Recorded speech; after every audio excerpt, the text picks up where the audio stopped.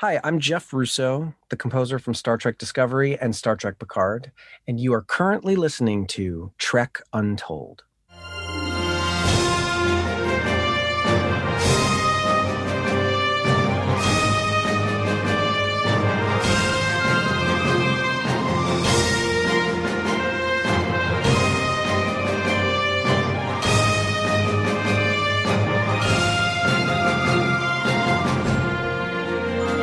Hello and welcome to Trek Untold, the Star Trek podcast that goes beyond the stars. I'm your host, Matthew Kaplowitz.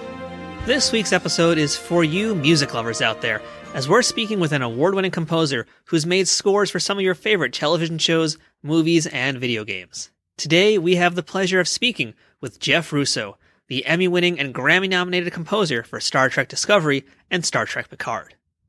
Jeff has won an Emmy along with 2 additional nominations for his score in FX's Fargo, and in addition to his 2 Trek shows, has scored Netflix's Altered Carbon and The Umbrella Academy, FX's Snowfall and Legion, Weeds, Crossing Jordan, Smash, and The Bionic Woman, along with films like Lucy in the Sky, Mile 22, Lizzie, and more. He's also received a BAFTA nomination for Best Music for Annapurna Interactive's video game, What Remains of Edith Finch. And if Jeff's name sounds familiar to you, well, you probably grew up in the 90s and early 2000s, because you might also remember him from the Grammy-nominated rock band Tonic, and their hit single, If You Could Only See. Jeff's approach to music and his artistic process is a very fascinating one, and he's a man who speaks eloquently about his craft. Me, I can't tell the difference between an arpeggio and an approach, and I only learned what those 2 things are for this episode. But if you love listening to or making music of any kind, this episode is going to be especially informative and interesting to you. And one other note, I want to mention that we recorded this episode a day or so after the very first episode of Season 3 Discovery came out. So unfortunately, I didn't know that a certain piece of music was going to end up being a little bit more important as the season went on. And with the way CBS is, and well, really with most shows that haven't come out yet, Jeff couldn't really talk too much about what he did in Season 3, but we do get a few little tidbits of things here, so hopefully you can glean some interesting things off of that. But before we jump into today's interview, I want to ask you if you're following us yet on social media. If you're not, you can check out Trek Untold on Instagram, Twitter, and Facebook, and we update there constantly. It's the best way to find out who this week's guest is going to be in advance, and also potentially ask them any questions when we offer that option. So that's Trek Untold, one word, no spaces, on Twitter, Instagram, and Facebook. If you'd like to help support the show, you can check out teespring.com/stores/trekuntold to take a look at some of the merchandise we have there, which includes t-shirts, hoodies, mugs, stickers, and all sorts of other things. We'll be releasing new designs constantly, so make sure to keep an eye there if you'd like to support this show and show off to your friends how much you like it. You can also directly support this show by visiting patreon.com/trekuntold to become a Patreon. But most important of all, please make sure to subscribe to this podcast, and if you're listening to it on iTunes, Spotify, Google, or any other audio forms, make sure to leave a review and a rating and drop some stars if you can. And if you're watching the YouTube version, please don't forget to subscribe to Nerd News Today, the channel that you're watching this on, and give the video a thumbs up. And of course, while you're at it, feel free to comment there and let me know what you think of this week's guest. Subscribing, leaving ratings, leaving comments are all some of the most important things you can do to help this podcast continue to grow and ensure that more people find out about this show. And if you're already following us or supporting us on Patreon or have bought some merch, a big thank you for doing that. Or offering your support in whatever way that you can. Thank you for the help. There's a lot of Star Trek podcasts out there, and I'm very grateful that you've chosen to listen to this one today. I'd also like to make a quick shout out to our sponsor at Triple Fiction Productions, who makes some amazing 3D printed Star Trek inspired dioramas and props for both Star Trek action figures and Star Trek fans in person. Whether you're a cosplayer or a toy collector, there's plenty of stuff to check out from Triple Fiction Productions, but you're going to hear a little bit more about them later on. Now, without further ado, let's beam up today's guest. Computer, access interview file. All right, and welcome back to Trek Untold, and now joining us all the way in lovely, beautiful California. Today we're speaking to the composer of Star Trek Discovery, Star Trek Picard, and many other wonderful shows and films you've seen, I'm sure. And that is Mr. Jeff Russo. Jeff, how's it going today? It's going well. Lovely, beautiful California. I don't know about I don't know. It depends on what part you're living in more so, but yeah. I guess so. But enough about the weather. We're here to talk Trek, as well as some other things you've worked on. So let's just kick things off with the first question I like to ask all of my guests, and that's, what is your earliest memory of Star Trek? You know, my earliest memory of Star Trek is watching the original series in syndication, because I had a neighbor in my apartment building who is about 4 or 5 years older than me. And he was a big Trek fan early on in the 70s in New York, because I grew up in New York City. And that's my earliest memory, but I would say that that's not really where I got into Star Trek. That was just my first memories of it, like being in I was really dear friends with his sister.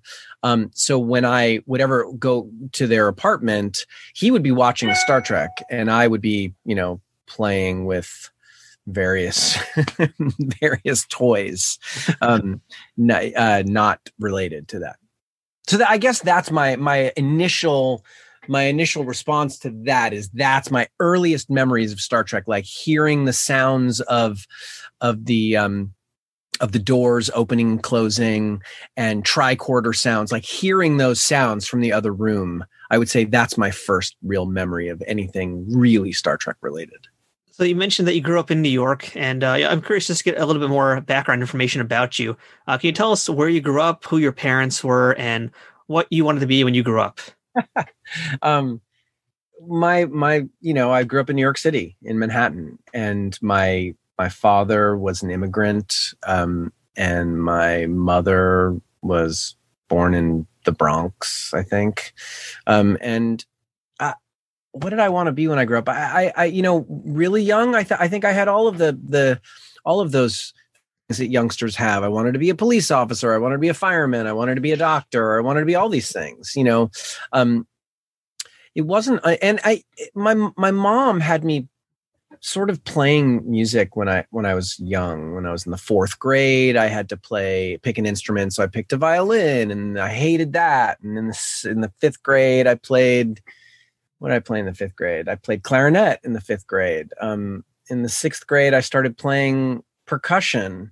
And that's when I sort of really started to find music. But it wasn't until much later, when I had gone into high school, that I really sort of decided that I wanted to make music. And that was the thing that I wanted to do. And then at that point, it was really more about wanting to be in a rock band and wanting to be like Jimmy Page or Dave Gilmour. And be a guitar player in a rock band, And that's definitely something that you did do, because if we're going to jump ahead a little bit, because you were in a band called Tonic. You guys were Grammy nominated. Your music was used all over the place. The videos on YouTube, I don't know if you're aware, have like millions upon millions of views, which is amazing. Can you tell us a little bit about Tonic, what you remember about Tonic? And I mean, you guys exploded.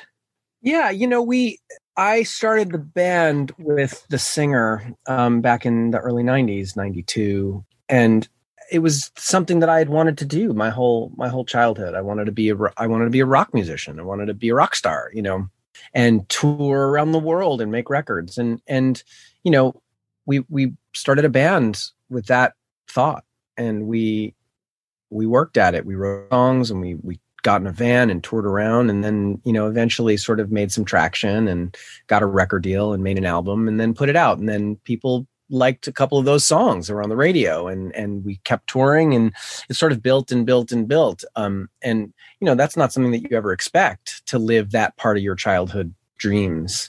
But it was really a fun time, and those, I still play with the band.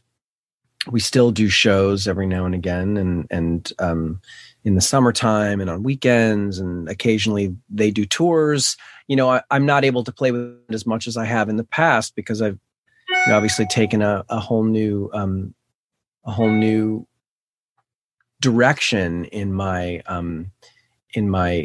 career.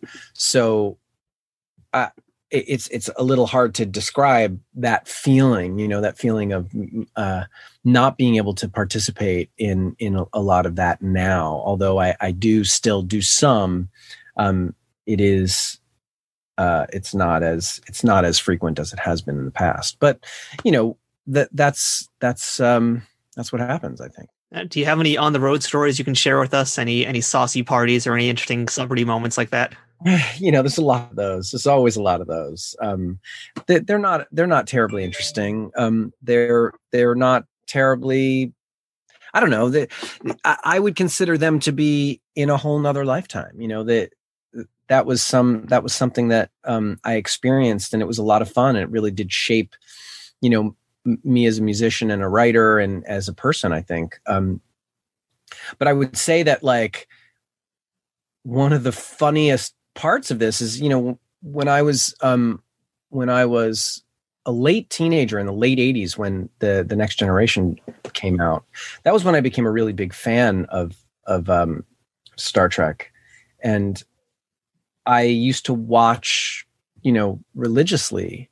And then we got a record deal and started going on the road. And I started taping the episodes and watching them on the bus, on our tour bus, to the point where, when I got the job writing for Discovery, I got a call from the singer, and he was like, "I can't believe this. It's like this, the dream is coming true." I don't know that back then, that I don't know that I was dreaming of writing the music for Trek, but I was so engrossed in the world and so loved the rich narrative and the depth of the characters and the depth of the stories, that, I wanted to, I would at that point have loved to have done anything involved with Star Trek. And if I could go back in time and say to my 25-year-old self, 24-year-old self, hey, you're gonna write the music and the themes for Star Trek 30 years from 25 years from now, I would have said, get the fuck out of here. So that's sort of the dovetailing of those worlds in that way is a lot more interesting to me than any of the sort of rock and roll stories. I mean, of which there were many, staying up all night and partying and, sleeping on the bus and waking up in the next town and doing shows. And, one of the things that you don't really think about, or people don't really think about, is there's no real central home. Like I spent years on the road without feeling like I really had a home. And that can be very disconcerting. It can be very sort of, it shakes you to your core, which is, I think, why I, at some point, was like, I really don't want to do that anymore. I really don't want to tour and be away from a sort of stable place, Yeah, I like the way that you put that when you were in the rock band, that basically was another life from where you're at today. So can you kind of tell us how you essentially transitioned from one life to another? How did you go from being rock star to composer? It's a really interesting question. And I didn't know what I wanted to do. And in about 2004, 2005, we decided to take a bit of a break from the band. And Emerson, the singer, sort of did what singers do, which is he wanted to go make a solo album. And I thought about doing that. I thought about, writing songs, and I did write some songs, started recording some things, but it just didn't feel right to me. It just didn't feel like that's really where I wanted to be. So I have a really dear friend. Her name is Wendy Melvoin, and she was in the duo Wendy and Lisa. They were in Prince's band, and they were working on a show called Heroes at the time, and another show called Crossing Jordan. And I remember Wendy asked me, she was like, you should come and just sit in our studio and check out what we do. Like, why not just come hang out and check out what we do? And maybe, something might strike you. So I went and I hung out at their studio for, I started on one day, and all of a sudden it was 3 months later. I'd been going in every day and watching them do what they do and listening to how they worked. And at some point, Wendy was like, hey, do you want to try your hand at writing a cue, like a 30-second piece of music or a minute-long piece of music or whatever? And I said, sure. And I did, and it worked out really well. And in the end, they had me writing some additional music for them on Crossing Jordan. And that was sort of my endpoint to becoming someone who would be writing music for storytelling, for narrative media. And that was really how I got into it. That I don't know that that's how it blossomed into where I'm at today, but without that moment, I don't think I would have ever found the desire. I had always been interested in film music. I'd always been interested in the way music can affect a storytelling. And and been interested in wanting to try to do that. But I just never had the opportunity, nor did I really have the understanding of how to go about doing it. And that sort of provided that for me. And then it was just a question of like figuring out how to move forward in that. And, eventually did.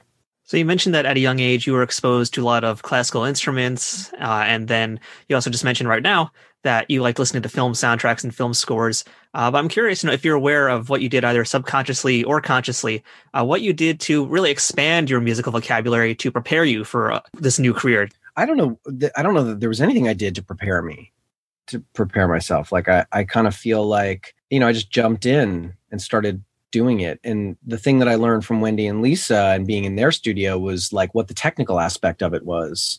And then it was just a question of applying my knowledge of music. I'm self-taught, so I don't really have any formal training at anything. I took a couple lessons of violin in the fourth grade, but I was never, I learned how to play music watching Lenny Kravitz play. When I was 17 years old, a good friend of mine who I had been in a band with in high school, like he was friends with Lenny, and we all hung out. And I remember watching Lenny make records, and that's really how I learned how to play any instruments. Like I learned how to play, I taught myself how to play guitar. I'd been playing drums for years, but then watching him play and bass and then guitar, keyboards and stuff, so for me, the learning of playing instruments and understanding music came from just the experience and not really, studying it. And then when it came to writing orchestral music, which is what I guess I tend to do a lot of now, that was like just out of the pan and into the fire, just kind of do it. When I got hired to do the score for Fargo, the first season of Fargo, because I had been working with that filmmaker, Noah Hawley, on a number of projects prior to that, he called me and he said, so we're going to do a big orchestral score for this because we want it to sound like, a movie, which is, what we're doing. And I was like, oh yeah, sure. And I was terrified because I was like, I've never written an orchestral score. So I read some books and I figured if I can write a melody and I understand harmony, why can't I just put those melodies and harmonies on different instruments in the orchestra? And I don't really know much about, or didn't really know much about the art of orchestration. So sometimes I'd be like, oh, that's instrument. And then, the person who was putting it all on paper, the orchestra, be like, you really can't, if you put this note on this instrument with this note on this instrument, it kind of feels a little muddy. So maybe we move this to another instrument. And I was like, oh, you start to learn all of that stuff moving forward. And that's sort of how it all sort of happened. It was all very, grassrootsy. I didn't really make, specific decisions to try to do any specific things. The opportunities presented themselves and I just had to do them. And as job after job started to come in and things started to be more orchestral and more of this and more of that, you just sort of learn the things that you need to learn in order to do what you need to do. So I'm glad you mentioned Fargo because I did want to actually talk to you about that. That's one of the shows that you won an Emmy for. You were nominated for, I believe, 2 other Emmys in addition to the one you won. Fargo, to me, it has this very enigmatic, creepy, rising tension in almost all the songs that are on it. But it's also very much distinctly Midwestern sounding, or what I imagine the Midwest to sound and feel like. It's a very complex score with a lot of cinematic qualities to it. I'd love to hear a little bit more about your take on the process to compose the sound of Fargo. Well, every season is different. One of the rules we have, and this rule, for better or for worse, came up with in the first season, is no themes travel from one season to the next. And of course, there are slight exceptions. The main exception is the main theme that I wrote for the show, which gets played all the time. And then there's also this bad guy theme, which started on drum kit in the first season. and then morphed into drumline in the second season, and then back to drum kit in the third season. And then, I'm not going to reveal what happens in this season that's currently airing. What I wanted to do is I wanted to find a voice for the show that was distinctly us and yet still connected us to the movies. So I didn't want to utilize Carter's material, but I wanted to stay sort of in the same world while creating our own identity. It was a tall order. It continues to be a tall order, because every year we sort of have to reinvent what it means to be musical in this landscape. And yet all still keeping it the same feeling. So it's difficult to describe what the process is. I mean, I sit down and now that I'm working on season 4, it's like, as I write new material for it, and I know what I'm writing for anyway, it just sort of comes out. It just sort of spills out in that very Fargo way. I tend to write certain types of chord changes and certain types of melodies and rhythms over those chord changes. And they all sort of still continue to sound Fargo to me. So there's no real one way to go about it. It's really just a question of, I read the scripts and I really get into the feeling of this, of each season, and then try to find those melodic and motivic moments that will really underscore the story. The sounds themselves, like the sound of the score, I think has already found itself. It found itself, I think, in season 1, and then it has developed over the seasons, but it really does stay in the same lane. Hearing all that discussion there, I just had a thought right now, and I'm curious to get your opinion on it. Hearing how you're talking about music, it seems like the way you approach music, it's both intuitive and emotive, but on the other hand, it is a mathematical and a calculated thing. What do you think about that statement? I don't look at music as having any rules. So there is a amount of having to decide what to do, but I try not to look at it in a mathematical way.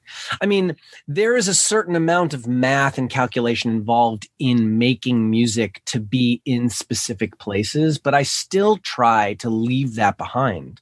And I still try to let music be as human as possible.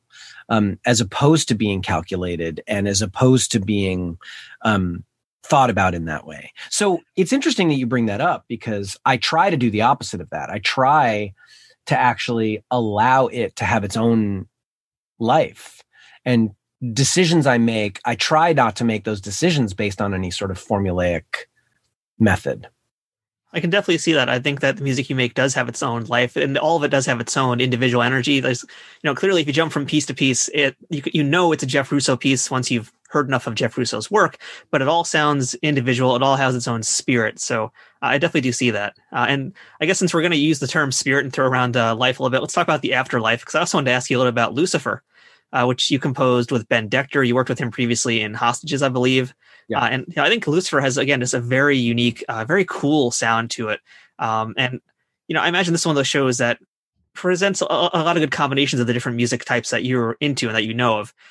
So I guess my question would be, every show that you do, of course, presents its own unique challenges. But for Lucifer, what were the challenges you had to deal with for that score? Well, one of the challenges was we came in season 2. Yeah. So you come in replacing other composers, which means there was something that, unless the idea was to completely change the direction of the music, which I'm not sure, I'm pretty sure wasn't what the producers had said. They were like, look, we need to make a change, but we're not looking to change the sound. We just need to make it a little more of this or a little more of that. So that was a challenging thing to begin with. Secondly, it is challenging in a number of ways. Tom's character, Lucifer, is extremely gregarious, right? He's extremely big. It's a bigger than life character. Having to play that without sounding over the top is a challenge.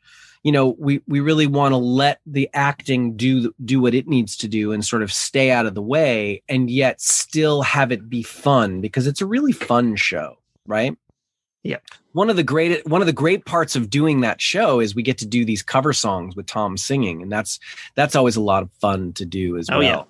Yeah. So keeping all that in it, while making it still sound, cohesive, that is the challenge. Now, working in so many different genres of television and film, is there one that you prefer to work in more so than others? Well, I always find myself happier is probably not the right word. I usually find myself the most comfortable in a dramatic setting, because I tend to want to write music that reflects what the characters are feeling, not necessarily doing, right? So when you get to doing that, when you get to playing music that is really based on the emotional context of the narrative, and really about what the characters are feeling inside as opposed to what they're doing, that usually lends itself to a little more of a dramatic musical underscore. So that's where I usually find myself the most comfortable. Although, you have to write music that reflects what's happening, right? So when you want it to be light and fun, it needs to be light and fun. I always find that type of music to be more complicated to write, because writing music that's fun or funny without sounding like you're trying to be happy, funny, or light is complicated, because music can really detract from a scene if it's not done in the right way. So it's always a task to try to do that, which is, I always tend to want to choose one thing and let funny be funny and not try to help funny, and also you want to let drama be drama, or else you create melodrama, with too much music. So it's really, it's a very, subtle and complex dance that you have to sort of be involved with in order to get this right. So I would say I'm the most comfortable in the dramatic side, but tend to like to do pretty much any. I would say that, like, when I'm faced with having to write comedy music, that's where I feel the most hobbled. I'm just not as I'm not as experienced in that, so it's a little harder for me. Trek Untold will return momentarily. Trek Untold is brought to you by Triple Fiction Productions. If you're a Star Trek cosplayer looking for props, or a toy collector looking to spice up your shelves, Triple Fiction Productions has you covered. Triple Fiction Productions produces affordable and unique 3D printed Trek-inspired products from the original series, Next Generation, Deep Space Nine, Voyager, Enterprise, and the movies. You can expect the same amount of care and attention to detail in any of the items in their catalog, whether it's a prop replica for use in a fan film, or a part of a cosplay, or accessories and playsets for figures from Playmates, Migos, or Diamond Select. Own your very own tricorder or phaser rifle with working lights, the bridge of the Enterprise E for your Playmates figures, or any other item from countless species and ships from the Star Trek universe. All products are 3D printed in the USA and are constantly evolving and improving based on fan feedback. To learn more about their products, visit them at triple-fictionproductions.net or on Facebook at facebook.com/triplefictionproductions. Triple Fiction Productions, taking Star Trek where no 3D printer has gone before. This is Licia Naff, aka Ensign Sonia Gomez from Star Trek TNG, soon to get a promotion to captain on Lower Decks. Some of you may know me from my acting career, but a lot of you probably don't know me from my charity. It's called drivebydogooders.org. Myself and a bunch of teenage boys from the block, we all jump into my SUV every Sunday, and we drive to the outskirts of town, and right from the car window, we deliver water and wipes and protein and tarps and socks to our adult homeless who truly need it right now. I don't know if you know this, but in LA, there's not one single public bathroom and not one single water fountain for anyone. And out there in Skid Row, there's 11,000 people in 20 square blocks. So our water and our wipes are really needed. We go out every week, and you can follow us on Instagram or Facebook or right on the website, drivebydogooders.org, and throw in any amount. Even a small amount is great. For instance, you can go on the website, and when you click on donate, you can see where $3 is going and what your money is going towards, or where $17 is going. Sometimes it's for cheese, sometimes it's for socks, sometimes it's for just what's really needed, which is water. Any holiday donations you might be deciding where to relegate, please consider drivebydogooders.org. It's also completely a tax write-off, and every little tiny bit helps, anywhere from $3 to $3 million. Your money goes directly to those who need it, and we have no overhead, no agenda, pure giving. And stay tuned for the animated version of Sonia Gomez on Lower Decks, coming soon. drivebydogooders.org. We drive by, and what do we do? We do good. Thanks so much. Hope to see you at my website. Bye. We now return to Trek Untold. So, Jeff, let's jump into some Star Trek talk now. And your first time working the franchise was in season 1 of Star Trek Discovery, the first of the new wave of Star Trek shows. So how did you come into that role?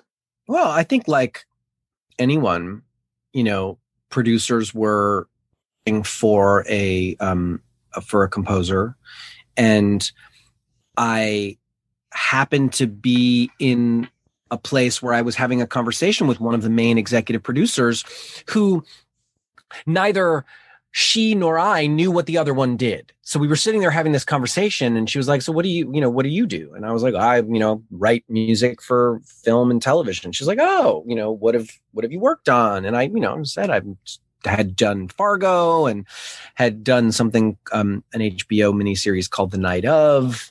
And we started talking about music, and I said, so what are you doing? What do you do? And she said, well, I'm a writer, and I produce television, produce films and stuff. And I'm actually working on the new incarnation of Star Trek. And I was like, oh, wow, that sounds so great. I've heard a lot about him, blah, blah, blah.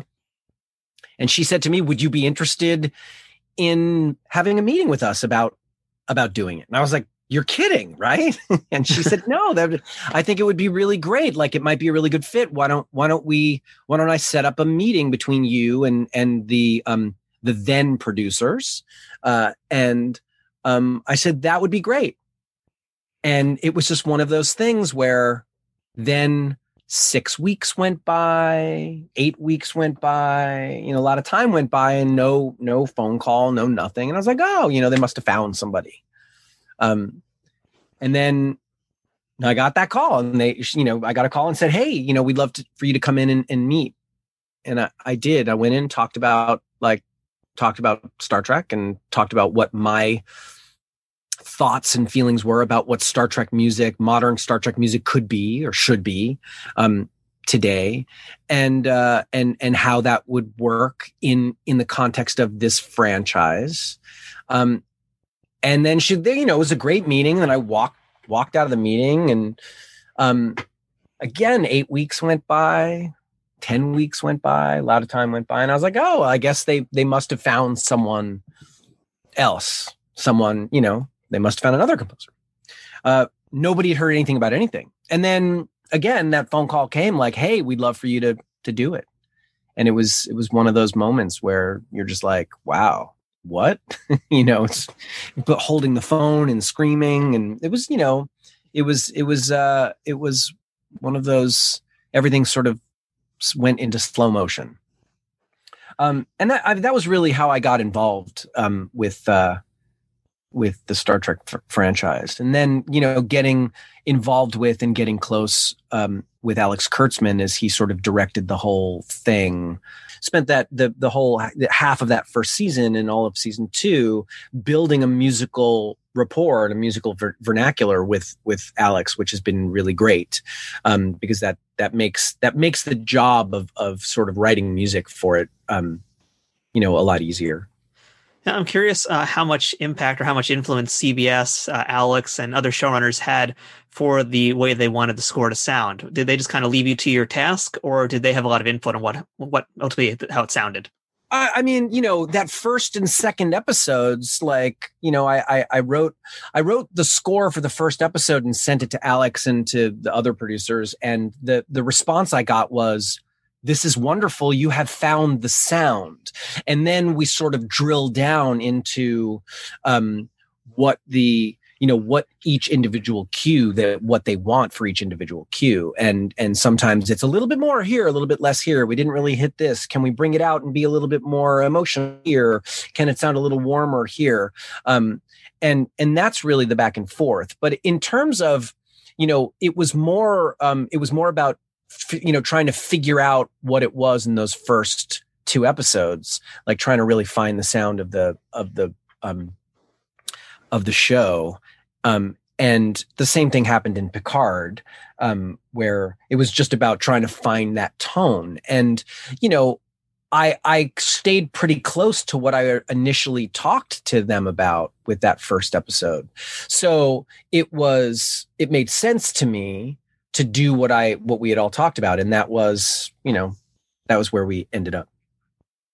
But did CBS, CBS doesn't really have much in the way of saying anything directly to me about the music. My conversations about music are usually strictly between me and the showrunner. So for seasons 1 and 2, it was mainly Alex, and now it's Michelle for season 3. And on Picard season 1, it was mainly just Alex and Michael Chabon. And in season 2, it'll be Alex, and I'm not actually sure. I think it'll just be Alex, if I'm not mistaken. I think Michael has gone on to do something else. He'll continue as an executive producer. I'm actually unclear about that. I'm unsure about that. So the original Star Trek theme was made by Alexander Courage, and you were given a chance to be one of the few people in the world that has gotten the chance to make another official Star Trek show theme, which I imagine is going to be a daunting task. So how did you wrap your head around being asked to make the Star Trek Discovery theme song, and what did you do to separate this from not being an Alexander Courage spinoff, but into being a Jeff Russo original? Well, I can only write what I write, so making it something that is me is something that I have no control over. I'm not really the type of writer that tries to sound like else. And I think that inevitably that meant that whatever I wrote would be something different than what has come before it. And that was terrifying to me. The terrifying part is to stand next to Alexander Courage and or Jerry Goldsmith, in terms of being someone who has written something that will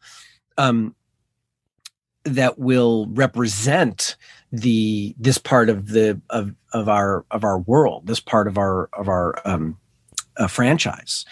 So that was terrifying. I sat at a piano and I was like, oh, okay, this is going to work. And here's a nice melody. And then how will I work in the Enterprise theme? I really wanted to work in the Enterprise theme at the end. And Alex was pretty clear. He was like, we definitely want to maybe add a little bit of it at the end. And to really just show where we are. The idea of it was to show where we've been, and to show where we're going. So, and then to sort of tip our hat to the entire world of it. And I had to construct it from that sort of viewpoint. That was really important. So this is a question that can kind of really encompass all of the Star Trek shows you've worked on. But I guess in particular, just to keep it a little bit more focused, I'm going to ask about season 1 of Discovery. And to me, season 1 of Discovery has 5 main driving forces in the show. That would be Starfleet, Klingons, the Mirror Universe, the mycelial highway that Stamets uses to navigate the ship, and to a lesser extent, the Vulcans' involvement in the show. So I feel like it's 5 different languages you'd have to essentially cover with music. So what do you do to find the different sounds for each of these things that are very distinct from one another? For me, it wasn't about finding sounds. For me, it was about finding melodic elements that could, like, when something happens involving one of those 5 things, there would be a musical thing that happens that would then signal to the viewer, like, this is this. So there's definitely Klingon thematic material. There's definitely Discovery thematic material. There's definitely mycelial network material for me that was called the Black Alert theme. And there were thematic moments for the entire series that can now into season 3, because there are a lot of these same feelings. I mean, so it wasn't really a question of finding a sound. It was really a question of finding melodic moments and things that could be just used over and over, because those things would happen again. You mentioned thematic elements here, and I read an interview you did previously with another journalist, and you talked about common tone and music theory and how you worked that into Star Trek. Is this kind of a similar thing? I wouldn't say that this is a similar thing. I mean, I utilized the common tone idea in the main theme. And I should add, for folks like myself who aren't super musically inclined, can you just, if you don't mind, just giving us a little brief explanation of what common tone is? Well, so in the context of our theme, it meant there was one note that was shared in the entirety of the chord progression. So in our theme, that note is F. And that F note is shared in all of the chordal structure around which the melody is built. So meaning that all of the chords that are played all share one common note. And that's the idea of a common tone. It's not always an exact science, but that's the idea behind it. And in my mind, that was sort of connected to, the universe, and there being a commonality in all living beings in the universe, and wanting to show that and how that was going to manifest itself in music. Did I use that in other aspects of the score? No, I didn't. It appears in the Discovery theme, which does appear throughout the series, because we're talking about the central idea of the show is the Discovery. So there are moments when I just utilize that Discovery theme to really ground us in what the show is about. I'd like to talk a little bit about Picard as well today, because Picard has such a different sound to it, of course, than Discovery does. I felt like Picard was a lot more intimate, a lot more introspective, as opposed to how Discovery sounded. So when you approached Picard, what was your thinking for that character and for the show as a whole? Well, so Picard is a much smaller feeling. It's definitely more subtle. And it's definitely more of an emotional take on one person's journey, as opposed to a broader, big ensemble take where it's a feeling of the entirety of Starfleet on one mission, or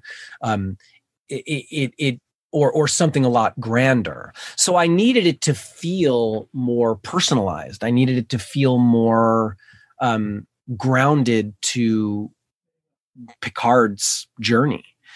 So I decided to use a lot more solo instruments against the backdrop of the orchestra, as opposed to big orchestral moments with, we have some action, and those are scored by some big orchestral moments. But from a general perspective, the score itself is a lot more personal. And I think that was the kind of story I think we were trying to tell. We're trying to tell the story of one man and his journey, and finding his own way. And as opposed to the journey of a crew, as opposed to the journey of, a much bigger idea. And that was how I tried to approach. I tried to approach that in its theme, and I tried to approach that in the score as well, utilizing the thematic material as much as I could. Yeah, I'm glad you mentioned the opening theme, because I think that's one of the real nice little Easter eggs that's in that theme. Is we've got Picard's tune from the Inner Light, and was that your idea to put that in there?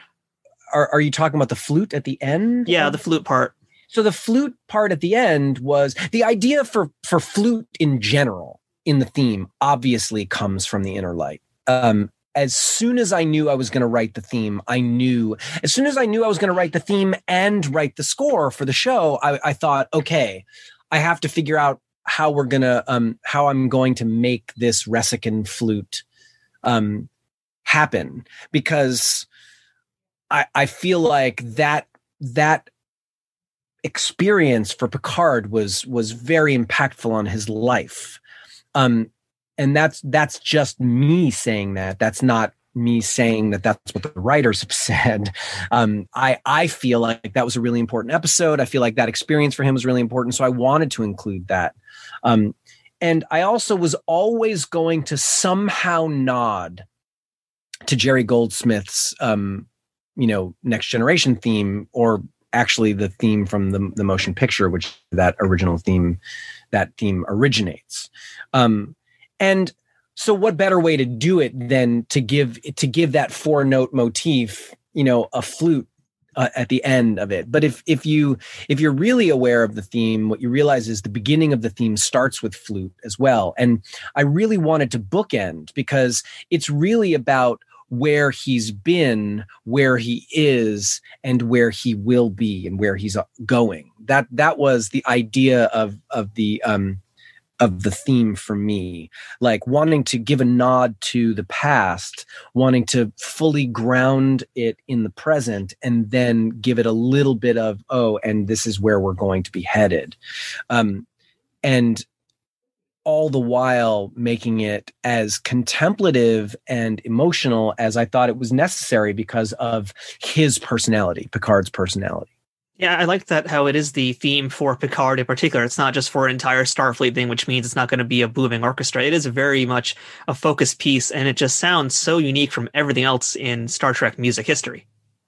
I think it's a very different type of show than anything that has ever been done in Star Trek. So I felt that it was okay to sort of move us to a different style of writing for that particular theme.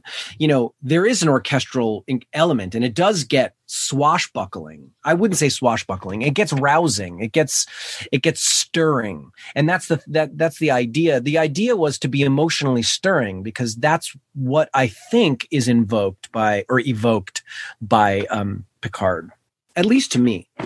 Now, spoiler alert, if you haven't seen Star Trek Picard yet, here's a little bit of a spoiler, but Data and Picard both die, essentially. At least, one of them has more permanent death than the other. But, talk to me as a fan, Jeff. When you found out that Picard and Data are both going bye-bye in the show you're composing the score for, how did you feel about that? Well, it's funny. One of the things that I try to do to keep the ideas fresh for me is, once I've read the first script, I try to enjoy and experience the show as it is supposed to be enjoyed and experienced by fans, because I'm a fan as well. So I knew basically where we were headed, because at the very beginning of the show, Alex and I talked about Blue Skies, and how we were opening with Blue Skies, and maybe we would close with Blue Skies, or have it be in the last episode. And how would I go about doing that and incorporate that? And so I sort of had an idea as to what was going to happen. But I didn't really know until I saw it. And then had to sit down and write it. Like, that was basically in the same day. So it was an emotional moment for me. It was definitely an emotional moment for me to be sitting there and writing the piece of music that would signify the end of a character that has been in the series for as long as any character has ever been in a Star Trek series. And it was quite an emotional moment to be sitting there and writing it. And I'll be totally honest, like, in that moment of writing that piece of music, there were moments where I teared up. And not because it was so sad, but because it welled up so many emotions on so many levels for me, because I've been so invested in the idea of Star Trek, and again began with Star Trek The Next Generation. And so it brought up feelings of my late teens and early 20s, and it brought up a lot of nostalgia for me. So I did get quite caught up in it. But I wasn't terribly surprised. And for anybody out there who didn't have a little bit of a wet eye after watching Data go off into his next plane of existence, I question your humanity entirely. Right.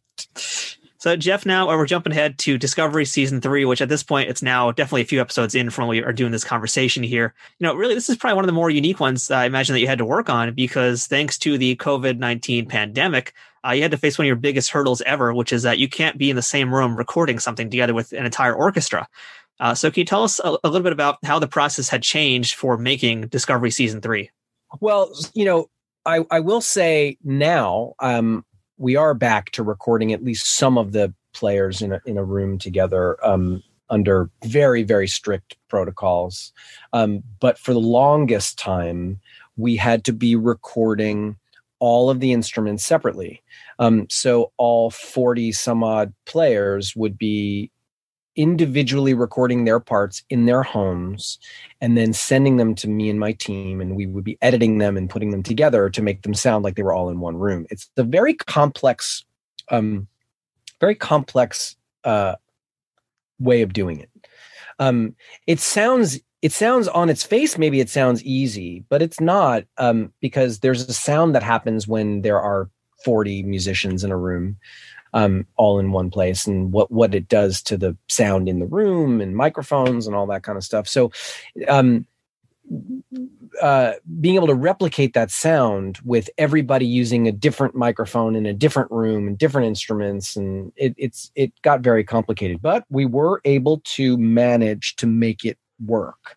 And it's a testament everybody on the music team. It's all of our dedication to getting it done. I could never have mounted this type of score without all the people involved with recording and editing and mixing and orchestrating and everything. It's definitely been a team effort, and definitely taken a village and a half to make this particular season's score happen. What's interesting about this season is that we're essentially in the future within the future. So we've got Michael Burnham off alone. We're now way beyond the timeline we're used to seeing in Star Trek. It's a whole new era, essentially. So when you're approaching this kind of thing, it really is like a new frontier. What do you do to make music for something that's really been a part of Star Trek that's never been explored before? Well, I think for me, it's just been a question of feeling out what the thematic material will be. I mean, we didn't want to change the sound of the score simply because we were 1,000 years in the future, because why would that happen? Like it's the narrative is the same. It's not the same narrative, but the idea is we have this group of people, and they are existing in a world that they've never seen before, never been. And a lot of what Star Trek is an exploration show, and a show that explores the idea of the new frontier. So this is the ultimate in the new frontier, and that didn't seem to be all that different to me. So I needed to figure out what next version of the themes would be, what the next version of the ideas of motifs for characters. But there are a lot of the same issues that happened in season 1 and season 2 in season 3. So why would I try to fix something or change something that was working? There is some new sounds, there are some new themes, but generally speaking, I would say we're still in the world of Star Trek Discovery. So our listeners are going to have to wait to hear more of that. I'm very excited to hear what's going to happen in terms of the music for Star Trek Discovery Season 3, because, this is going to be a heck of a ride. So outside of Star Trek, what's a piece of music that you've composed for film or television that you're most proud of and you think Trek fans would want to hear also? I'm always reluctant to answer a question like that, because I don't know that I have a favorite piece of music that I've ever written. Well, maybe I'll amend the question. I'll put it not as much favorite, but a piece that you thought was a big challenge that you overcame, that you're proud of overcoming that hurdle. There were a number of pieces in Star Trek. There are a number of pieces in Fargo. There are a number of pieces that I've written over the years that have been complex challenges because I'd never tried to write anything like it before. There was a piece in Fargo season 2 called Herman's Malt that is, a tip of the hat to Mahler's Second, which I deliberately did and wanted to do, and it was an interesting conundrum for me because I'd never done anything like that before. So that's something that posed a big challenge for me that I wanted to try to overcome. I think that would be, that's probably one that is very interesting to me. The theme for Picard also was challenging for me on a lot of different levels, narratively, musically, wanting to get it right in a way that I was very scared that I wouldn't.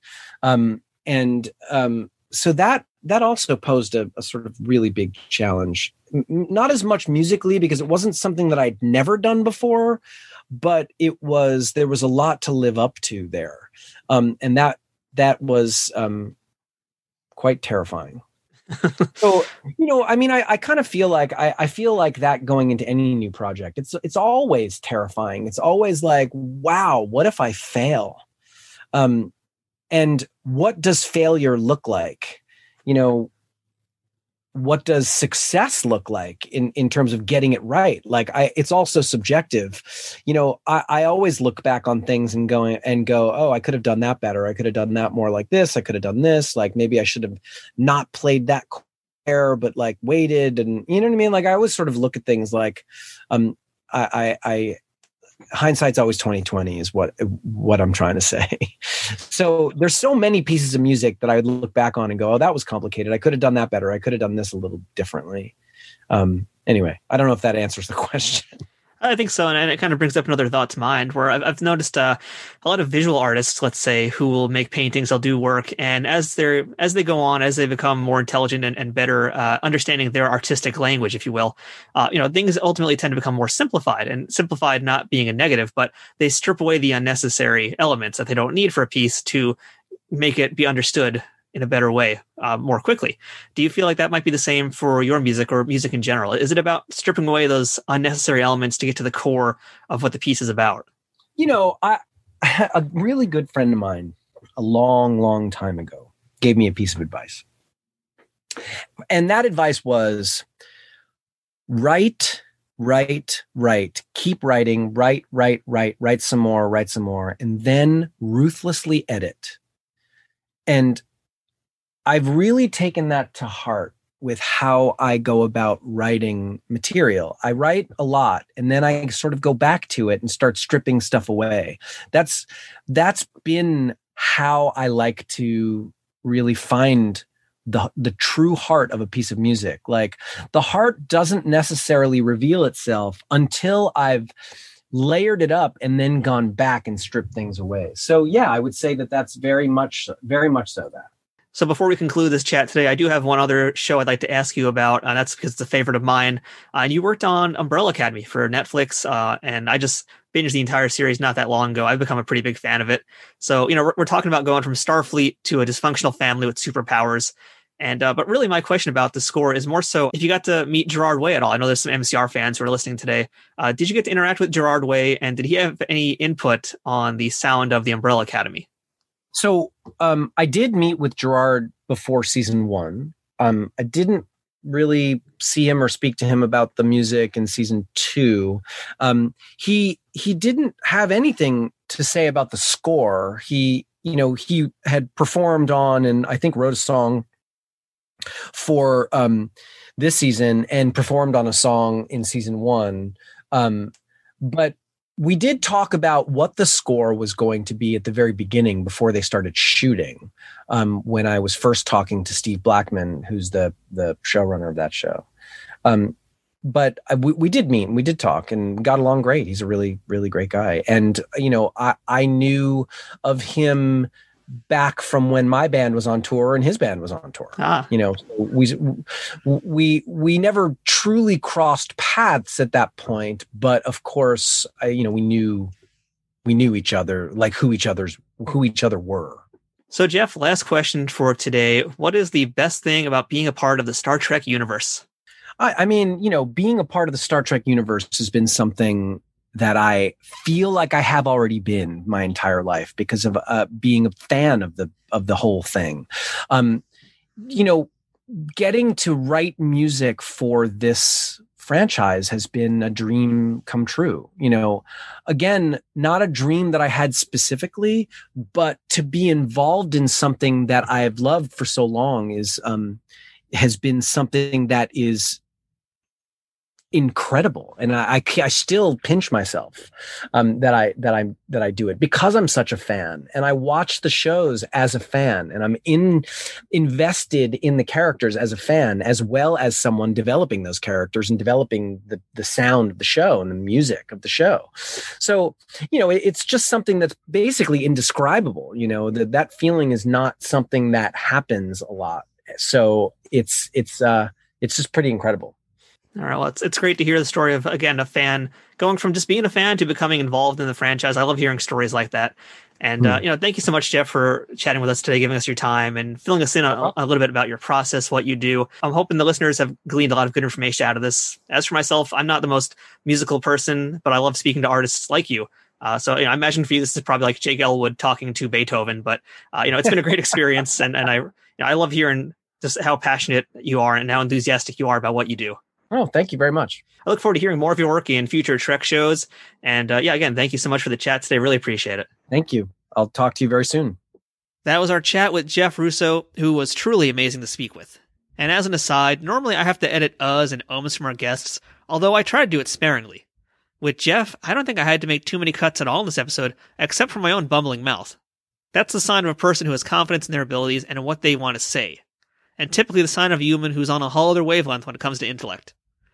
This was a fun one for me to try and find ways to challenge him with my limited musical vocabulary, and I feel like I learned not just a lot about Jeff today, but the work he does to create the harmonies of this modern incarnation of Star Trek, and again, what a composer does. Jeff is the second composer that I've spoken to on this podcast, the first being Gerald Fried, who worked on the original series. And what's curious to me is hearing about the different approaches they have to how they perceive music and what it does. There's a lot of similarities, but just like any form of art, there's always going to be differences too. And maybe it's something that my ears could perceive, but it's something that my brain couldn't quite put together. But thanks to Gerald and now Jeff, I think I'm starting to get a better understanding of, well, essentially how music works. And that might sound like a kind of odd thing to say here, but again, with my musical background being essentially one high school year of guitar playing and a few semesters of playing the recorder in grammar school, I think you can kind of understand where I'm coming from in this case. The original Star Trek theme was written by Alexander Courage, as we mentioned earlier in this episode. But did you know the song actually has lyrics? Yes, Gene Roddenberry wrote an entire song based on Alexander's song, and not because he wanted them to be sung on television, but because Gene wanted to claim half of the royalties from the song. Now, as for those lyrics, they're pretty terrible, and I'm not going to be singing them anytime soon. And if they'd ever been part of the opening theme, I don't think it would be quite as iconic as it's become today. Thank you for listening to this week's episode of Trek Untold. If you aren't already, please make sure you're following us on Twitter, Facebook, and Instagram at Trek Untold. And if you'd like to watch the video version of this podcast when available, make sure to check out youtube.com/nerdnews today. And don't forget, you can also check out teespring.com/stores/Trek Untold. Check out all the Trek Untold merchandise we have, or consider supporting us on patreon.com/Trek Untold. Any contribution you can make helps keep this ship running at optimum power. But even just listening to the show and telling your friends about it does a pretty big thing for us too. So please leave a rating and review if you're listening to this in the audio form, or give the video on YouTube a thumbs up and sub to the channel. There's no wrong way to help Trek Untold out, so whether you're just dropping a review, giving us ratings, or if you're able to offer us any support monetarily, we thank you so much for doing that, and we also thank you for, again, choosing to listen to Trek Untold. Once again, thank you to our sponsor, Triple Fiction Productions. If you'd like to send us some feedback, suggest a guest, or ask to be booked as a guest on this show, or provide a sponsorship opportunity at Trek Untold, please email me at trekuntold@gmail.com. I'd love to hear from you and hear your thoughts on what you thought about this week's episode and our guest. I'm Matthew Kaplowitz, this has been Trek Untold, and until next time, fortune favors the bold.